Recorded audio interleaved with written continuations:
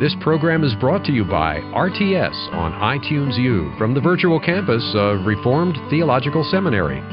To listen to other courses or to access other materials from RTS, please visit us at itunes.rts.edu. Verse 7 and 8.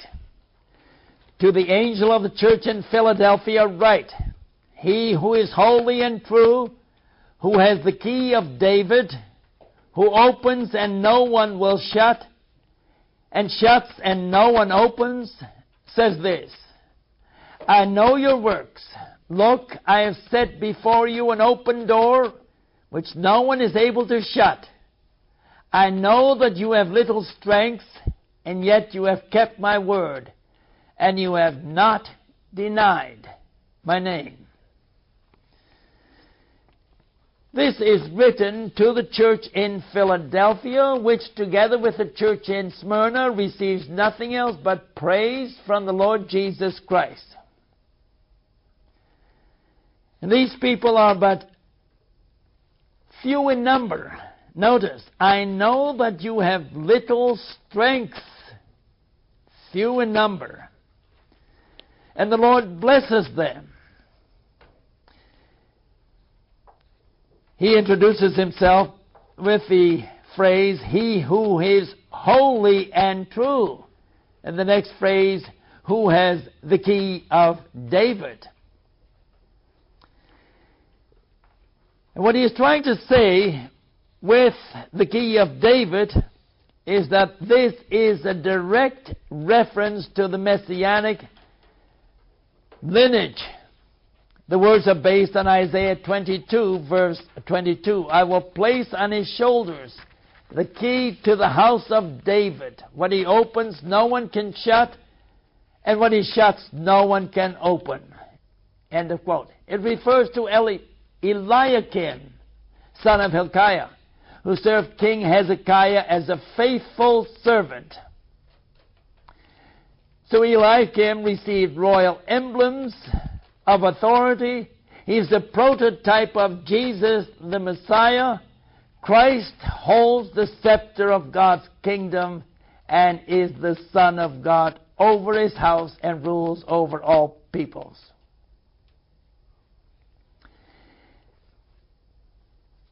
Now, the opening and shutting of doors must be interpreted in the context of Jews in Philadelphia.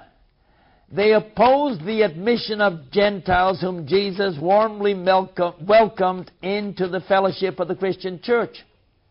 The Jews themselves, however, were shut out of the kingdom of God even though they considered themselves God's chosen people. Now, Jesus says, I know your works. Look, I have set before you an open door which no one is able to shut. The two clauses about an open door and the inability to shut it seems to allude to the works performed by the church in Philadelphia. While the church in Sardis was idle, the Philadelphians were actively teaching and preaching God's word, the gospel of Christ. Now, what is the meaning of an open door? First, the Greek indicates that this door has been opened and remains open, although the Lord can shut it again. Next, traffic is not going out through the door into the world, but rather it is coming through the door into the kingdom. Third, the Lord has to open the door to make the work of evangelism possible and effective. Paul and Barnabas reported to the church in Antioch in Syria how God had opened the door of faith to the Gentiles. God opens the door that no one is able to shut so that the people may enter into his presence. Wherever he opens doors for his workers, there he blesses their work of presenting the gospel. There the work of missions and evangelism flourishes, when converts come to faith in Christ, in spite of fierce opposition by the Jews in the synagogue of Satan, verse 9, a little band of faithful Christians in Philadelphia were assured of a blessing because Jesus had opened the door to Gentile converts. In short, God is sovereign in the work of salvation, for He either closes or shuts the doors of service. And the door that God opens is a stimulus to Christians to be actively engaged in the work of evangelism and missions. Now, we read, little strength that you have kept my word. What does Jesus mean when He said you have little strength? The word little precedes the noun strength and relates to the number of the saints in Philadelphia. In the eyes of local Jews, these Christians were so insignificant that they could not even be regarded as meaningful. In the course of Jesus' earthly ministry, the Lord encouraged the disciples with these words, "Do not be afraid, little flock, for your Father has been pleased to give you the kingdom." Two commendations serve to bolster the spirit of this little group of believers. They have kept the word of Jesus and have not denied His name. These two are opposites in a Hebraic parallel setting. The first is positive and alludes to the gospel of Christ. The second is negative, with the word name embodying Jesus' revelation. Keeping the word of Jesus implies not that it should be hidden from view, but that it should be guarded from subversion. Not denying the name not denying the name signifies honoring it and at the same time making Jesus' revelation known to everyone. The word and the name of Jesus refer to God's special revelation expressed in both gospel and precept. Now verse 9. Look, I will make those of the synagogue of Satan, and who call themselves Jews but are not lying. Look, I will make them to come and bow down at your feet and admit that I have loved you. He says, look, I will make those of the synagogue of Satan, who call themselves Jews but are lying. See the parallel between Revelation 2, verse 9, and 3, verse 9. In 2, verse 9, we read about the church in Smyrna, the ones who call themselves Jews but are not, but are the synagogue of Satan. In 3, verse 9, the church in Philadelphia make those of the synagogue of Satan who call themselves Jews and are not, but are lying. These two congregations are commended. Now, the Jewish people who converted to Christianity were no longer tolerated in synagogues after the destruction of the temple and the city in Jerusalem in AD 70. Talked about that yesterday, remember? 2 decades later, Jewish leaders met in Jamnia, which is now Tel Aviv, to acknowledge the canon of the Scriptures and to formulate the so-called 18 benedictions. The 12th petition in this prayer pronounces a curse on the apostates. I'll read it for you and with you. For apostates, let there be no hope, and the kingdom of insolence mayest thou uproot speedily in our days.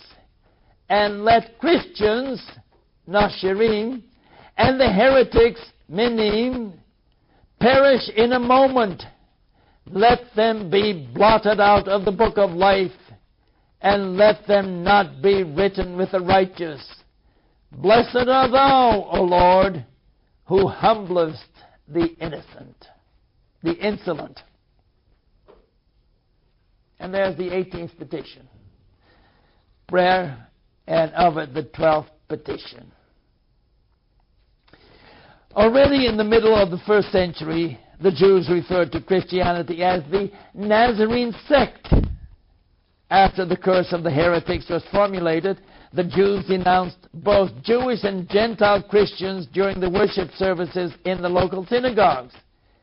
Even though no text dating from the first century has survived, we can safely state that Jewish hostility toward Christians became increasingly pronounced.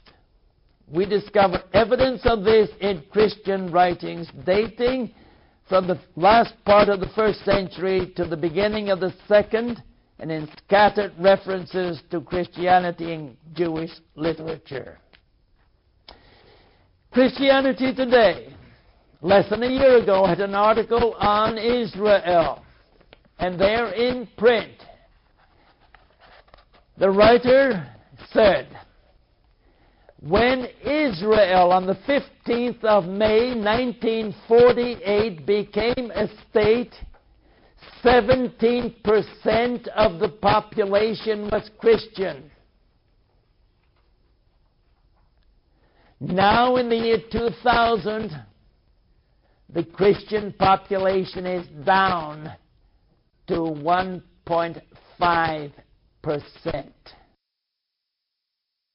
Now it's easy to say, well, the Muslims have driven out the Christians. Perhaps. But it is also known that by the Jewish-Israeli Knesset Parliament, any Jew who becomes a Christian in Israel was expelled. And many of them fled to Europe, to the United States and Canada. And then because of the international pressure, the Jewish-Israeli Knesset changed the law. But they allow absolutely no Christian to enter Israel to do mission work. And they have suppressed the Palestinian Arab Christian communities to such an extent that these people leave. Class, it is sad that a race, the Jewish race, which suffered so much during the Second World War by way of oppression and persecution and losing 6 million of their own people, now does the same thing to others. It is sad. I'm not going into politics. I'm supposed to be a theologian. And I continue. Verse 10. Because you have kept my command to persevere, I will also keep you from the hour of trial that is to come upon the whole world to try those who dwell upon the earth. I'm coming soon. Hold on to what you have, so that no one takes your crown. Translations of verse 10 vary, and consequently also the interpretations, cautioning the exegete not to be too dogmatic. Let us begin with the introductory word, because. This conjunction reaches back to verse 8b. You have kept my word and you have not denied my name. So that verse 9 serves as an explanatory note on this oppression of the faithful believers had to endure. Next, some commentators advocate continuity with verse B, 8b. You have kept my word. And continuity with verse 10.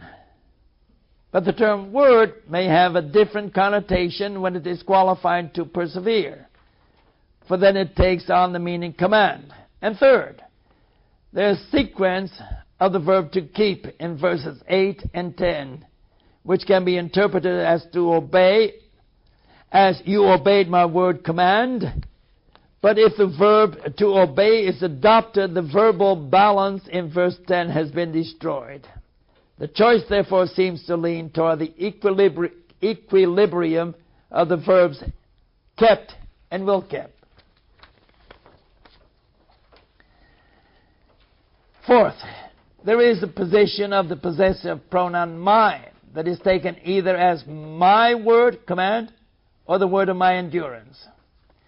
Even though the case could be made for either position, the construction my word calls for a measure of consistency in this matter. Nevertheless, Scripture teaches that having endured suffering himself, Jesus helps his people who now suffer because of their adherence to him. And the last, does the preposition from mean preservation or evacuation? This preposition can be interpreted to mean through, in the sense of God keeping the believers safe during a period of hardship. It can also be argued that God removes his child away from the difficulties that are encountered. However, in his high priestly prayer, Jesus asks not that God take believers out of this world, but that he protects them from the onslaughts of the evil one. John 17:15. Jesus sends his people into the world with the assurance that he will preserve them, as was evident in the life and ministry of Paul. The Lord promises that he will preserve his people in the hour of testing.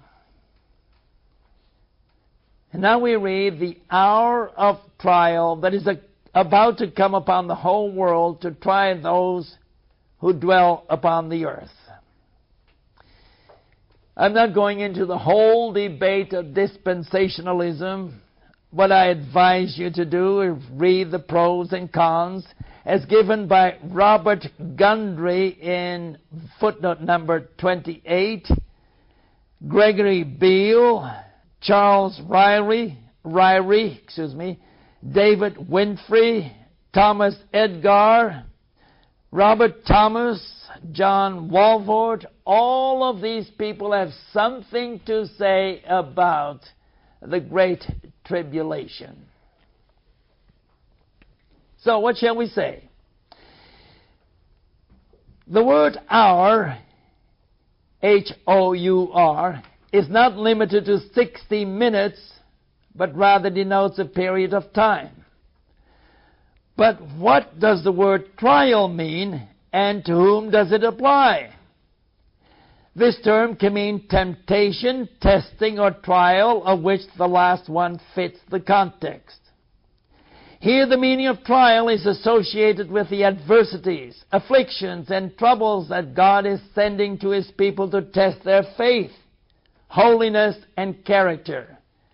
God is testing them and permits Satan to tempt them. For the Christians, this means that in times of temptation, they overcome through God's power and are strengthened in their faith. Times of testing come to any church and to all believers in every age. As the church in Smyrna was cast into a period of persecution, so the church in Philadelphia experienced its hour of trial.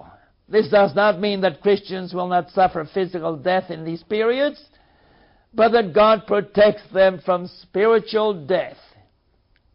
They are the overcomers during their sojourn on this earth. The hour of trial is not limited to one particular event, but gives a telescoped picture of the entire range of trials.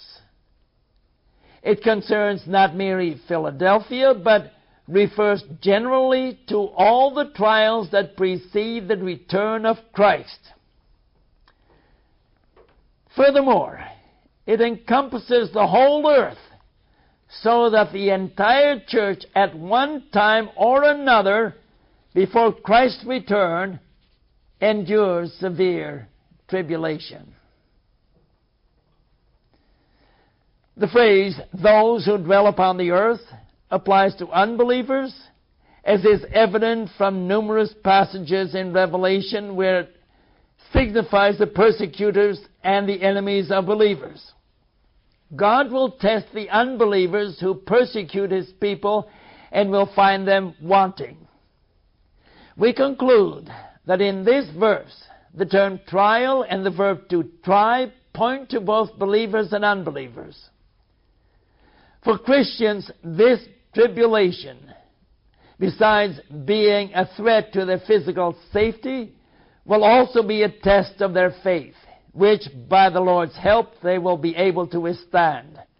For the enemies of the church, however, whether Jews and Gentiles, it will come as the deserved punishment for their wickedness. And then you have the promise. I am coming soon. Hold on to what you have, so that no one takes your crown. In Revelation, not chronological time, but its principle is significant. Keep that in mind, please. Centuries come and centuries go as the church continued to pray, Maranatha, come Lord Jesus.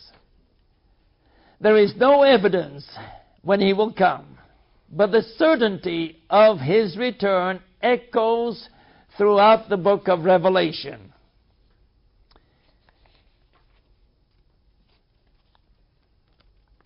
Okay. Jesus comes both to comfort His people and to avenge His enemies. Jesus instructs the church in Thyatira to hold fast to what they have. He likewise exhorts the Christians in Philadelphia to guard their spiritual possessions. He promises the church in Smyrna the crown of life. But here he states that the believers in Philadelphia already possess this crown. They possess the crown of a victor. Verse 12. I will make the one who overcomes a pillar in the temple of my God. Never again will he go out of it. I will write the name of my God upon him, the name of the city of my God, the new Jerusalem that is coming down out of heaven from my God, and upon him I will write my name. Now, what do we do with the word pillar? Does it refer to temples that are surrounded by pillars, as you still find them in Greece today? Or plaques applying to pillars, attached to pillars in European cathedrals? Possible. The passage speaks not of pagan temples or Solomonic temples, but of the new Jerusalem that is coming down out of heaven. This means that the saints are honored within that heavenly temple, which in fact is nothing less than the very presence of God. This rules out then any idea of supporting pillars as in ancient temples. In short, the expression temple must be interpreted figuratively. God intends to honor His people in His sacred presence. Continuing. You have the personal pronoun a number of times. The name of the city of my God that is coming down out of heaven from my God. Upon him I will write my name. 3 times in this verse the name, the word name occurs. The third instance it is qualified by the adjective new. And now we can go into the history of Philadelphia, which changed names. Philadelphia, the city of brotherly love, was later on called Neo-Caesarea, New Caesar. And still later it was called Flavia, all to honor Roman emperors. Although the New Jerusalem mentioned here in passing, John provides a detailed description of this city. This description is based on Ezekiel 48, where the details of the city are given with respect to dimensions, gates, tribes, and names. The prophet Ezekiel appropriately concludes this chapter by saying, chapter 48, "And the name of the city from that time on will be, the Lord is there." Verse 35b. The name of the Lord is honored and revered. Believers in the city of Antioch were the first to receive the name Christian, that is, followers of Christ. But by entering the New Jerusalem, the Christian received Christ's new name. We are not told what this name is, but we are able to say that it pertains to the completion of Christ's redemptive work. This new name will no longer be mocked, but will be honored and revered. The church of Laodicea.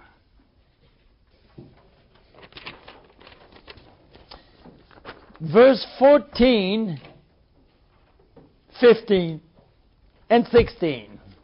14, 15, and 16. "And to the angel of the church in Laodicea write, the Amen, the faithful and true witness, the origin of God's creation, says this: I know your works. You're neither cold nor hot. I wish you were either cold or hot. So because you're lukewarm and neither hot nor cold, I'm about to spit you out of my mouth."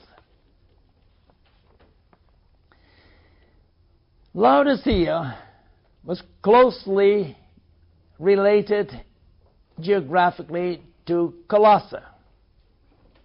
Colossae is not mentioned in the 7 letters.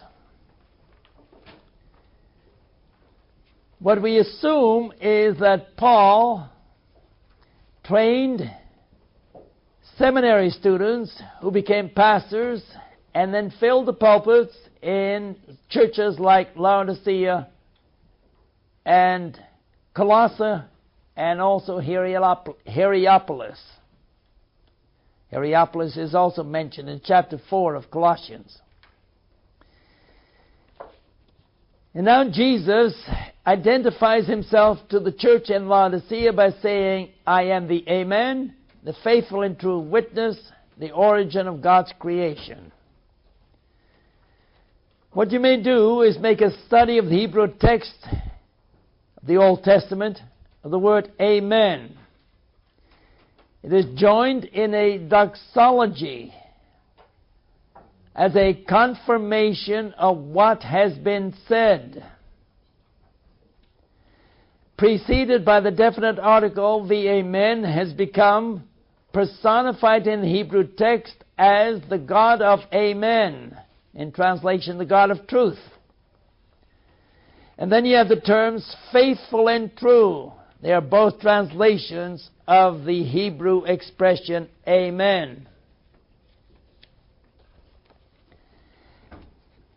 Faithful and true witness is an echo of the Trinitarian greeting as we had it in chapter 1, verses 4b and 5.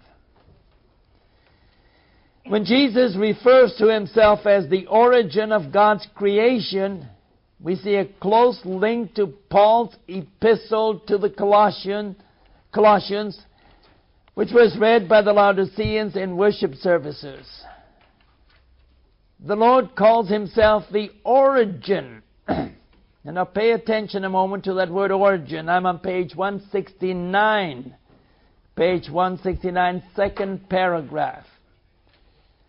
The Lord calls himself the origin, Greek arche, of God's creation. We should not interpret the word origin passively, as if Jesus were created or recreated, but actively, because Jesus is the one who generates and calls God's creation into being. What then is the purpose of this description? To show that Jesus Christ made all things and thus possesses and controls them. Also, all things were made to serve Him. The message to the Laodiceans is that their boast in earthly riches is misplaced because all things belong to Jesus, who is worthy of praise and glory. In short, we have to look at the word arche, origin, in an active sense and not in a passive sense. Then Jesus says, I wish that your works were neither hot nor cold. Either hot or cold, not neither. Either hot or cold. Instead, they are lukewarm, spiritually speaking. We assume that the first generation Christians in Laodicea accepted the gospel and were glowing with a spiritual fire and enthusiasm. Not so their descendants. They had no interest in being a witness for Jesus Christ, a living life of service for the Lord, or in preaching and teaching His gospel for the advancement of His church and kingdom. Although they possessed the Scriptures, they were apathetic, indifferent, and unconcerned about the things of the Lord. It is no wonder that Jesus said, I know your works, with the implication that there were none. So because you are lukewarm and neither hot nor cold, I'm about to spit you out of my mouth. Now, a geographic or topographic bit of side reference. The hot springs at a distance of 6 miles from Hierapolis sent water of medicinal quality down to Laodicea. By the time the water arrived there, it had cooled considerably, and because of the calcium carbonate in the water, it had a nauseating effect on the people who drank it. By contrast, Colossae, 11 miles away, was blessed with springs producing refreshing water that was cold and pure. And now Jesus is saying, because you're neither hot nor cold, I am about to spit you out of my mouth. Note that Jesus does not say, I will spew you out of my mouth, but rather, I will spew you. Once more. I will spew you, but I am about to spew you out of my mouth. Here is the grace of the Lord Jesus as He is giving the Laodiceans time to repent after they had read this letter. This epistle is meant to change the recipient's lukewarm attitude into eagerness to work for the Lord, for grace always continues to be given by the Lord, and grace always precedes condemnation. Thanks to the Lord. The church in Laodicea had not become indifferent because of worldly interest, because worldly interest had chilled its proper fervor, but it had become ineffective because, believing they were spiritually well equipped, its members had closed their doors and left their real provider outside. Well put. They had excluded Christ and thought they could do without Him. By doing so, they had become utterly ineffective as a church. Without Christ, the church is dead. I talked to a pastor in a given denomination, congregation, and he said to me, my people told me, please don't preach the gospel anymore. We don't want that. And he says, the Lord has called me to preach the gospel. I will continue. And He did. And eventually those people who said this left the congregation and the people who stayed with him continued to grow in grace and knowledge of the Lord, and lo and behold, the church is growing. The Lord always blesses the faithful proclamation of his word. If it is not proclaimed, the church goes down. Okay, verse 17. Because you say, I am rich, and I have become wealthy, and have need of nothing, but you do not know that you are wretched, pitiable, poor, blind, and naked. Although we cannot determine whether the members of the church in Laodicea were affluent or not, we do know that the local citizens were wealthy and prosperous. The saying, I am rich and need nothing, also occurs in a diatribe of Epictetus, who records these words coming from an imperial bailiff. Because the saying was proverbial among the rich, here the words come from the mouths of the Christians in Laodicea, who had adapted themselves completely to the citizenry. Thus, instead of the church influencing society, the reverse had taken place, with society leading the church.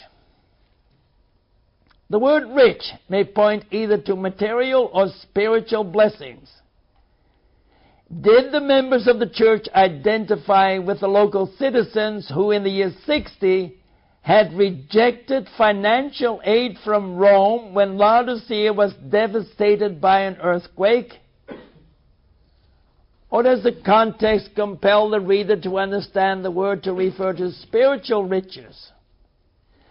The preceding passage, the verses 14 through 16, and the succeeding verse, force commentators to adopt the second choice. The evidence indicates that the church had adopted the norms of Laodicea and carried them over into the spiritual realm. For instance, the city, known as a financial center, erected sizable buildings, gates, and towers soon after the quake had destroyed the city. It took pride in being independent and its ability to help its neighbors suffering from the same disaster. The church members wholeheartedly approved of showing independence and helping one's neighbor. Consequently, they failed to see the difference between material and spiritual wealth. They boasted of their self-sufficiency and had no need of Christ. They were spiritually blind. Third, from a logical point of view, the order being rich and having become wealthy is reversed. After one becomes affluent, he or she can say, I'm rich. But this inversion of the expected sequence occurs more often in the Apocalypse and even in the fourth Gospel. I'll give you one example. Angels of God ascending and descending on the Son of Man, which you find in John 1:51. We would put this around. Angels come down from heaven, they descend, and then from the earth they ascend. This is found quite often among Jewish people, whereas we Westerners do it in a logical fashion. A is followed by B, and then you have C. This is how you operate. You think analytically. Jewish people do not. They jump to a conclusion, and then after they have the conclusion, then they work out the details. Last, not to have need of anything is inconceivable for the true believer, who depends on God every moment, day and night, for food and drink, home, shelter, clothing, protection, spiritual nourishment, encouragement, comfort, love, joy, happiness, and numerous other blessings. To be self-sufficient is the height of spiritual arrogance. For faith and trust in the Lord no longer function. Jesus continues and says, but you do not know that you are wretched, pitiable, poor, blind, and naked. The contrast is introduced by the adversative word, but. Jesus says, I know your works. And now he tells the Laodiceans that they lack knowledge of themselves. He uses the personal pronoun you for emphasis in the singular to address the church as a whole. He describes the church with 5 adjectives, of which the first one is wretched. It denotes the mundane condition of people who disregard divine essentials. A rich person who lacks the wealth that counts before God. In addition to being spiritually bankrupt, the wealthy are to be pitied. Paul uses the word pity in the superlative when he writes about people who doubt the resurrection, and he says, if for this life only we have hoped in Christ, we are of all people most to be pitied. Instead of being rich, the Laodiceans are spiritually poor because they are blinded by material possessions. And last, they stand naked before God and are unable to cover their shame. With only 5 adjectives, Jesus has described their miserable condition. The first 2, wretched and pitiable, reflect the inner condition of the Laodiceans, while the last 3, poor, blind, and naked, describe both their internal and external condition. Now verse 18. I advise you to buy from me gold refined by fire, that you may be rich, and white garments to clothe yourselves with, the shame of your nakedness may not be revealed, and salve to anoint your eyes that you may see. Instead of a harsh rebuke and sharp command, Jesus counsels the Laodiceans and demonstrates his divine grace.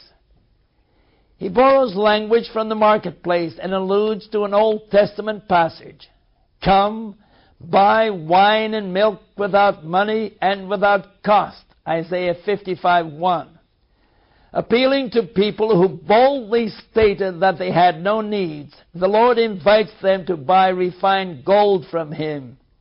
By implication, he wants them to come to him as destitute beggars who would never be able to buy this precious commodity.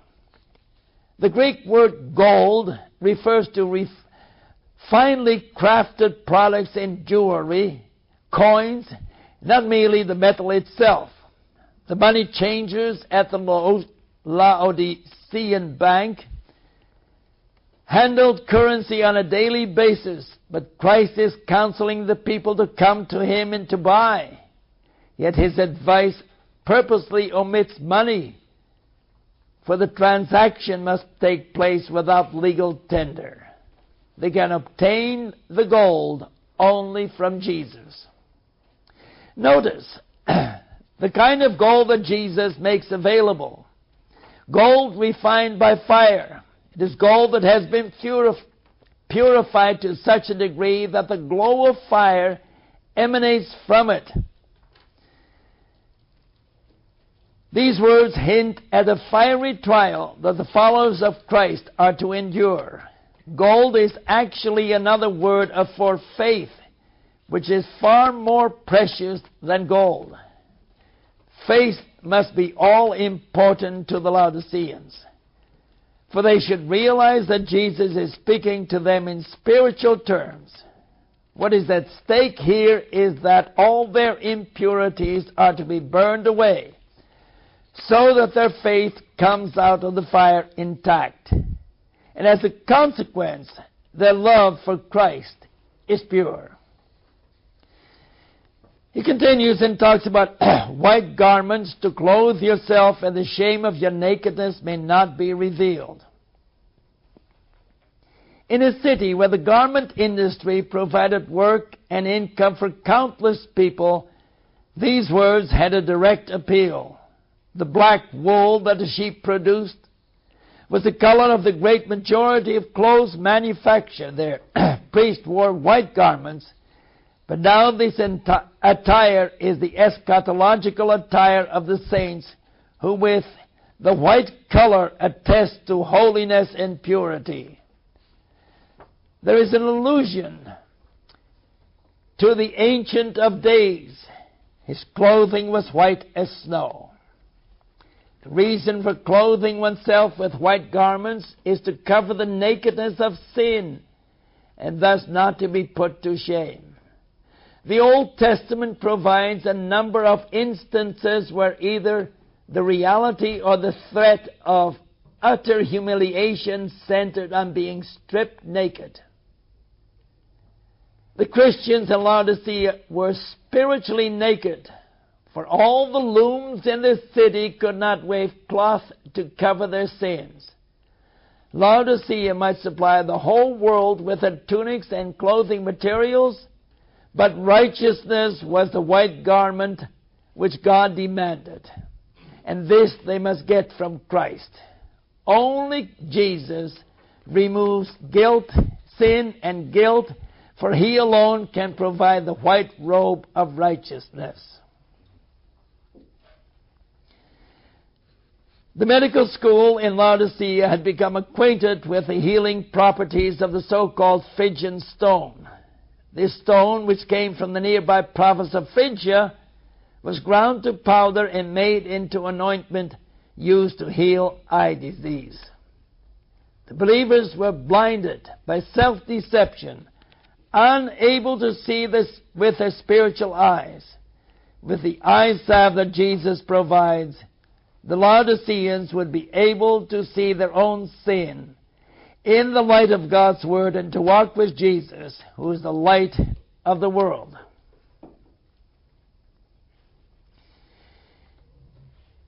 The admonition, verses 19 and 20. Those whom I love I reprove and discipline. Be zealous therefore and repent. Look, I stand at the door and knock. If anyone hears my voice and opens the door, I will come in to him, and I will dine with him, and he with me. In these two verses, Jesus admonishes the church in Laodicea. As with much of his teaching, Jesus bases it on the Old Testament Scriptures. The words, those whom I love I reprove and discipline, come from Proverbs 3:12, because the Lord disciplines those He loves. Jesus changes the clause from the third person to the first person and adds the words reprove. Also, the Greek has the pronoun I at the beginning of the sentence for added emphasis. And last, the Lord speaks in general. He utters the pronoun those when He says, those whom I love, to indicate that love and discipline go hand in hand in renewing their relationship.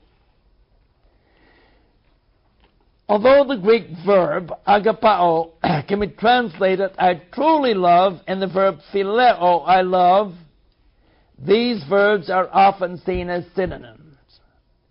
The word agapao appears in the letter to the church in Philadelphia, I have loved you, but the verb phileo is found here. This does not mean that Jesus loved the Philadelphians with true love and the Laodiceans with affection. Rather, it signifies that within the context of rebuke and discipline, Jesus addresses the church in love. And then he talks about zealous and repent, being zealous. Here's a play on words. The Greek shows a play on words in the adjective zestos, which means hot, from which we have the derivative zest, and the verb zeluo, that is, be zealous in the imperative, zelue. They have the same root. Jesus tells them to begin being zealous for Him with a passion that generates spiritual fervor. Zeal is a necessary component of love for God. And now they must repent, making a 180-degree turn by forsaking the past and adopting wholeheartedly the new life in Christ. Jesus said, "Look, I stand at the door and knock." He's standing at the door of their heart and knocks to gain entrance.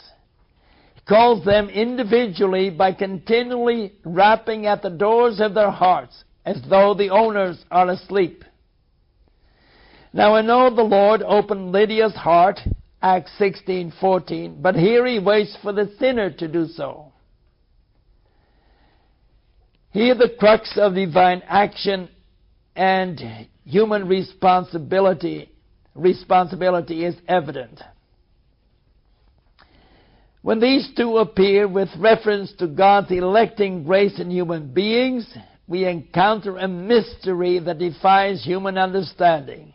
Scripture teaches God's intervention and human accountability as the two sides of the proverbial coin. And go to Philippians 2, the verses 12 and 13. Some scholars view this passage eschatologically as a parallel to the parable of the watchful servant. They relate the text of the second coming of Christ and contend that an eschatological interpretation agrees with a similar motif in Revelation. But formidable objections dissuade other commentators from seeing this parable in the context of the church in Laodicea, whom Jesus told to repent. The Lord stands at the door of their hearts, knocks repeatedly, and expects a response from them. The context of the watchful servant parable differs in its detail from this passage.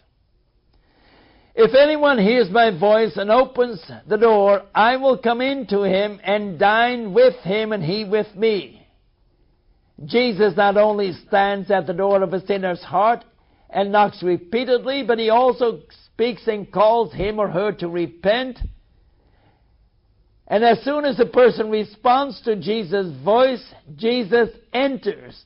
Note well that Jesus is fully in control, for the emphasis in this sentence is on Jesus who speaks, enters one's heart, and dines with the person who responds. It is clear that the responsibility for listening and responding to Jesus' voice rests with the hearer.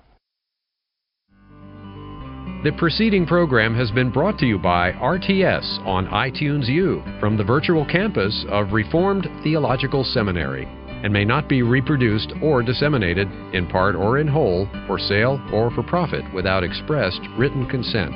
To listen to other courses or to access other materials from RTS, please visit us at itunes.rts.edu.